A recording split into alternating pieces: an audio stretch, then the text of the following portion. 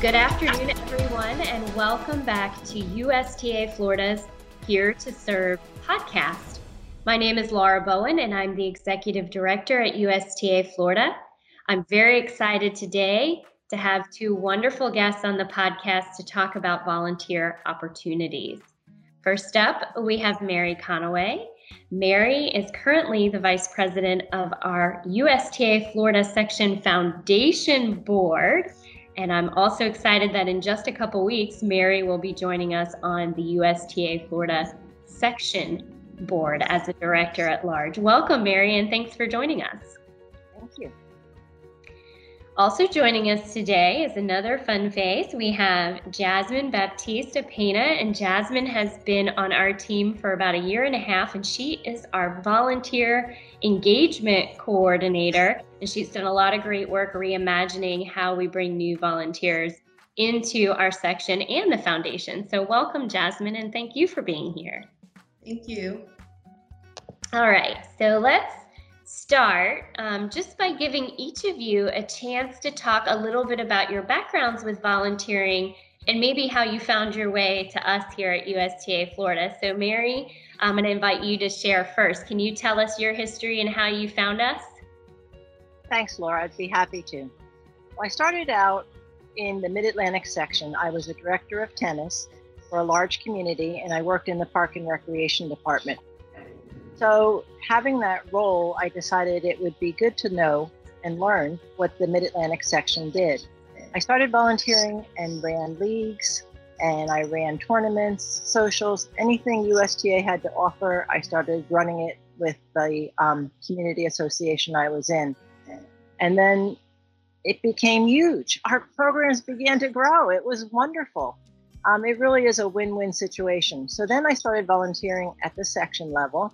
And then before you know it, I volunteered on national. My background, besides being in the tennis industry, I have a background in human resources and talent development.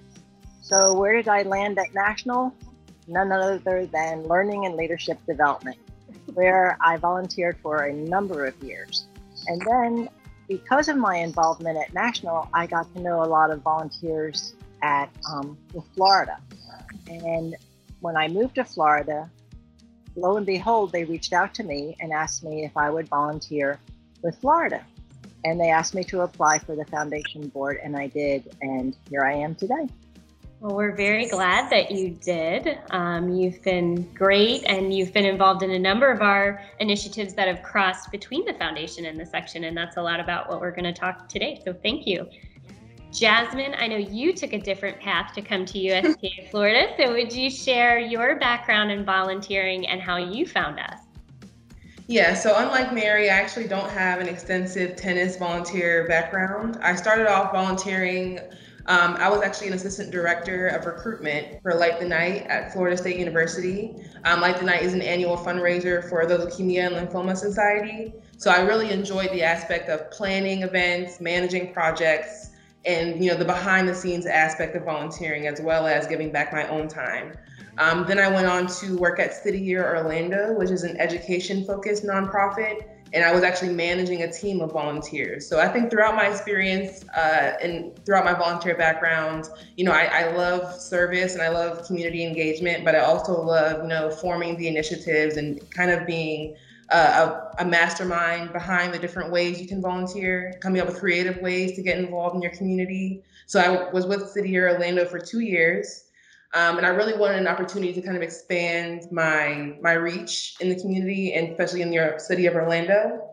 So when I found the opportunity to work at USTA Florida, it seemed like a great fit because it involved a lot of different aspects that I already knew a lot about, but also the tennis aspect was new to me. So it's very exciting to be involved in tennis volunteering. I didn't know how expansive the opportunities were to volunteer in tennis. So I'm very happy to be here, very happy to be immersed in the sport and learning a lot about the different facets of tennis and how you can get involved in so many different ways. So very happy. Well, we're very, very happy to have you and some of the new ideas that you have brought to our organization. So I love that both of you have very, very different stories of volunteering and that you have different professional backgrounds too. So let's talk a little bit about the different ways that people can get involved with USTA Florida. And I'm going to stay with you, Jasmine, for just a minute because you helped us launch a new program called Volunteer ACES. And that program helps to connect volunteers with local opportunities to get involved with tennis. Can you tell us a little bit more about how that works?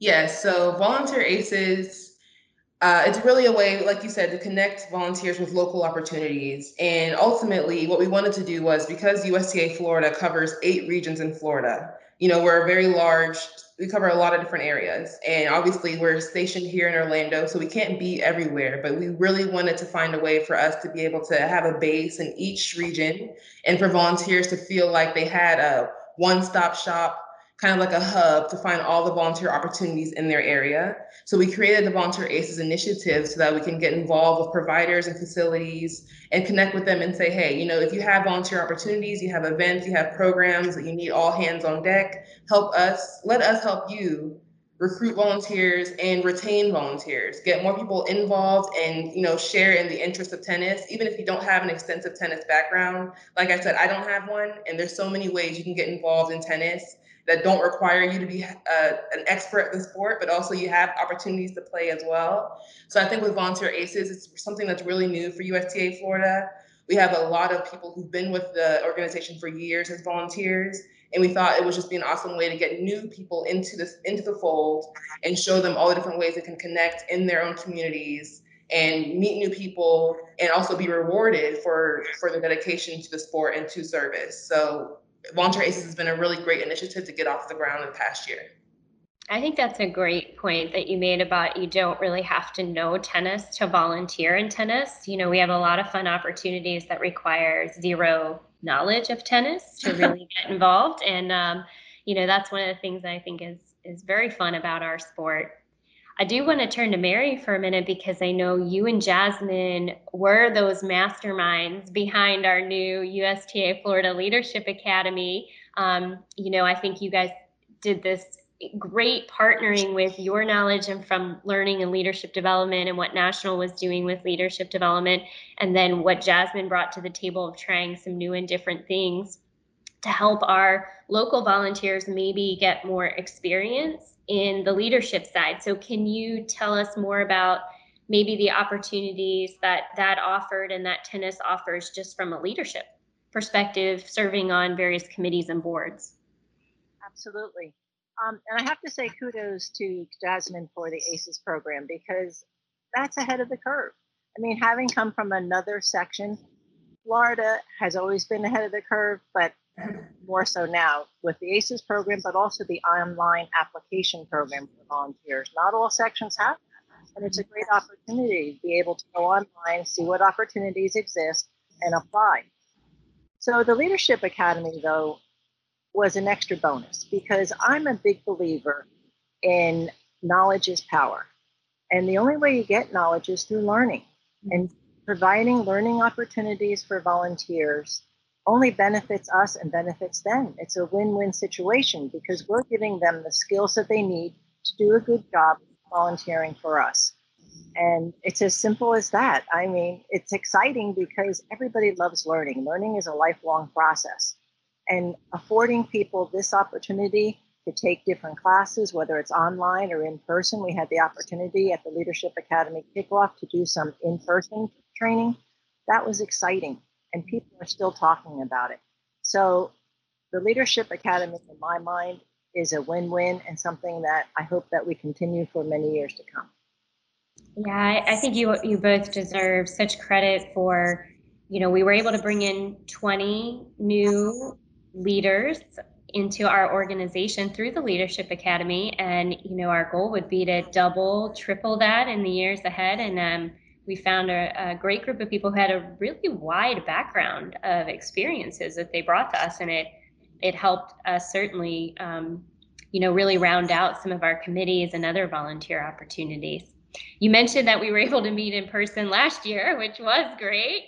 And then we got into this year and we had this big COVID wrench that, basically derailed a lot of our plans. So how do each of you think the landscape for volunteering has maybe changed now that we are in this different environment. Mary, I'll start with you. Well, tennis, as you know, is a very social sport. People love getting together, and that's one of the benefits of volunteering. You develop relationships and friends, and they become lifelong friends. So that is a little bit different. So now you have virtual friends. I have a lot of virtual friends now, but we all know that one day we will go back to being in person, and that it won't change that much. It's just a little blip, and we can get through this by doing things virtually. And actually, some of the virtual things that we've introduced we'll probably continue to do even when we meet in person, such as the online learning. Because people have busy lives and they want to be able to pick up learning whenever it fits into their schedule. One thing I do want to mention, though, which I'm a big believer in terms of volunteering, that is especially important now with COVID, is the personal ask. Nothing stronger than the personal ask in volunteering. I, as you know, I'm going to be on the section board, and I didn't want to overdo things. I'm a big believer in not overcommitting and under-delivering. So I didn't want to have a leadership role going forward. But the incoming, Mike McNulty, called me and asked me to be the vice chair of learning and leadership development. How can you say no? I mean, oh, that's wonderful. But that's the power of the personal ask. In my mind, I had made up, I'm not doing anything other than the section. I didn't want to overcommit. But then he called me and I told him the whole story. I said, Mike, I really didn't want to do it, but you called and asked me. It's very important. So yes, I'll do it. That's a great point. Jasmine, how do you think things have changed? Like, what have we had to do differently as a result of COVID to, help our volunteers or get them back engaged in these opportunities? I think one of the biggest things was we reevaluated a lot of our safety protocols. We never really had on paper, this is how you stay safe when you're out volunteering. I think establishing those guidelines was a new thing for us, but it's kind of something that I think moving forward, even when we are more active out on the courts and out at events, these safety protocols will most likely stay in place simply because we may have never really considered that we needed them before. But I think it's always best to have that safety net there to keep our volunteers safe, keep our officials safe, keep our players safe, anything that we have going on. And, there's so many possibilities with the different risks that come with playing a sport. But I think with COVID and these new guidelines, it kind of helps us go back to the drawing board and say, hey, we want our volunteers to feel like they have the opportunity to go out and engage. We don't want them to feel like there's no way for them to volunteer right now. Like, there are different ways for you to get involved still, but keep in mind these protocols for now and for the future, for yourself and for others. So it's something that we may not have considered before, but it's definitely been very useful for this time period. Yeah, as Mary, you mentioned when you were talking about your background, most of our programs depend heavily on volunteers and local providers. And we want to make sure that we keep them comfortable and that we're clearly communicating that, this is how you stay safe. And that I think when we started looking at resuming our programs, this question came up time and again. It's like, okay, well, for Special Olympics, how do volunteers come out and help with that? Love to learn, love to play. Like, what are all the different ways and guidance that we can provide? And I think that the team has really done a great job of putting together some protocols that, now hopefully will serve as a guideline for anyone who's looking for tennis volunteers. So, Jasmine, I'm going to stay with you and ask you a different question. In terms of technology, do you see an opportunity for maybe us to engage different types of volunteer roles going forward? For example, we've always kind of done our own, in-house work on, say, developing new technology platforms or putting on a meeting. Do you see us maybe being able to recruit volunteers to help host a virtual annual meeting? Like, how does the current environment change what we're looking for in our volunteers? I definitely think technology plays a huge part in the volunteer engagement world and as far as recruiting and retaining volunteers, because you want to keep up the engagement with them. You want them to feel like they're constantly updated and they want to feel involved. I can definitely see us in the very near future, incorporating more volunteers into, our online trainings and things like that. And also maybe giving volunteers the opportunities to serve as, online ambassadors. We have social media. We have so many different platforms now that allow us to communicate. And I think it's really cool when you hear from the first person perspective. You hear from another volunteer and say, this is what I've experienced at USTA Florida, and I want to share my experience, and I want to share the knowledge that I've gained with others. And I think just keeping people in touch with each other in the digital world and in the online space, I think that helps people feel like they're really involved.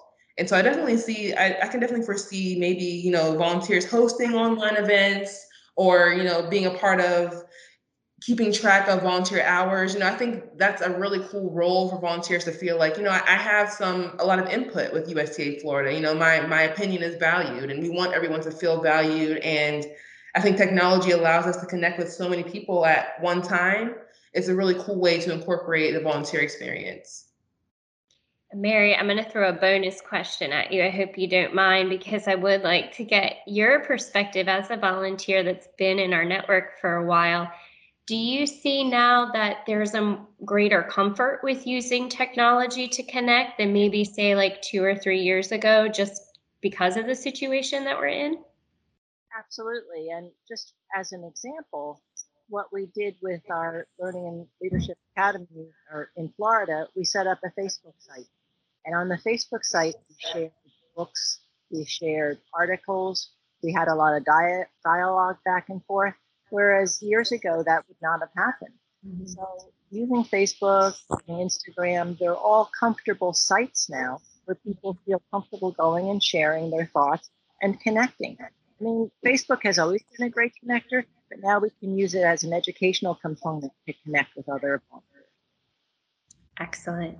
So my last question is an open question for the two of you. Jasmine, I'll come back to you. What can someone listening to this podcast do right now, like right now in the current environment we're in, to get involved in tennis as a volunteer? The first thing I would advise is go to USTAFlorida.com/volunteer aces to get signed up if you haven't already signed up as a volunteer ace. That way you'll be in our online system, and every time we have a new volunteer opportunity, you'll receive an email to let you know, hey, we have something going on. If you're interested, go sign up. You'll always be in the loop because I'm always sending updates on what's going on and keeping our calendar current. That's the first thing that I would do if I were listening to this podcast. The next thing I would be is, hey, shoot me an email, baptiste@USTAFlorida.com. I'm here to answer any questions you may have, connect you with, providers and facilities in your area. If you're interested in getting involved with a certain program, I can help you get in touch with our TSRs, which are our tennis service representatives. Connect you with them, and they may be able to show you the ropes of what's going on in your area. If you're not quite sure, you may be new to your area. So especially if you've just moved, I receive a lot of emails from people who have just moved to Florida from other sections, and they're interested in getting involved with USTA here. And the first thing I do is connect them with a TSR and tell them to get signed up with Volunteer ACEs. Excellent advice. Mary, what would you say to someone who wants to get involved right now? Jasmine covered it all. Really good, Jasmine. The only thing I would add is going back to the personal ask. I mean, we all play tennis. We're all involved in different areas in our own community. So make sure you tell people about all the programs that Jasmine just said. Direct them in that area and personally invite them if they'd like to volunteer. Yeah, I think that's great. I did a podcast with Ivan Barron, and he was asking how we could grow tennis. And I said, well, invite someone to play and make sure they have a good experience. And I think volunteering is the same. Invite someone to volunteer, and it can be intimidating if they're coming for the first time and they're by themselves and they don't know anybody. So doing that personal ask and saying, hey, I'm coming to volunteer at this thing, I'll go with you, and make sure that I answer your questions and make you feel comfortable. So I think we're very good and friendly people. So I know, Mary, you are happy to help anybody who comes into our network. And so reach out to us at any time. And I appreciate very much the work that the two of you do, both in the face-to-face space and the digital space. I do think that we've come a long way, and we're doing some great things to grow volunteering in tennis. So thank you. All right, well, that is my last question for the podcast. It has been a pleasure to speak to the two of you. For those of you who are listening to the audio-only version of this podcast, be sure to visit USTA Florida's Facebook page where you can see the video version and leave questions and comments for us there. You can also check out all episodes of the Here to Serve podcast and see upcoming topics and dates on our website at USTAFlorida.com/here to serve. Thanks for tuning in and have a wonderful day.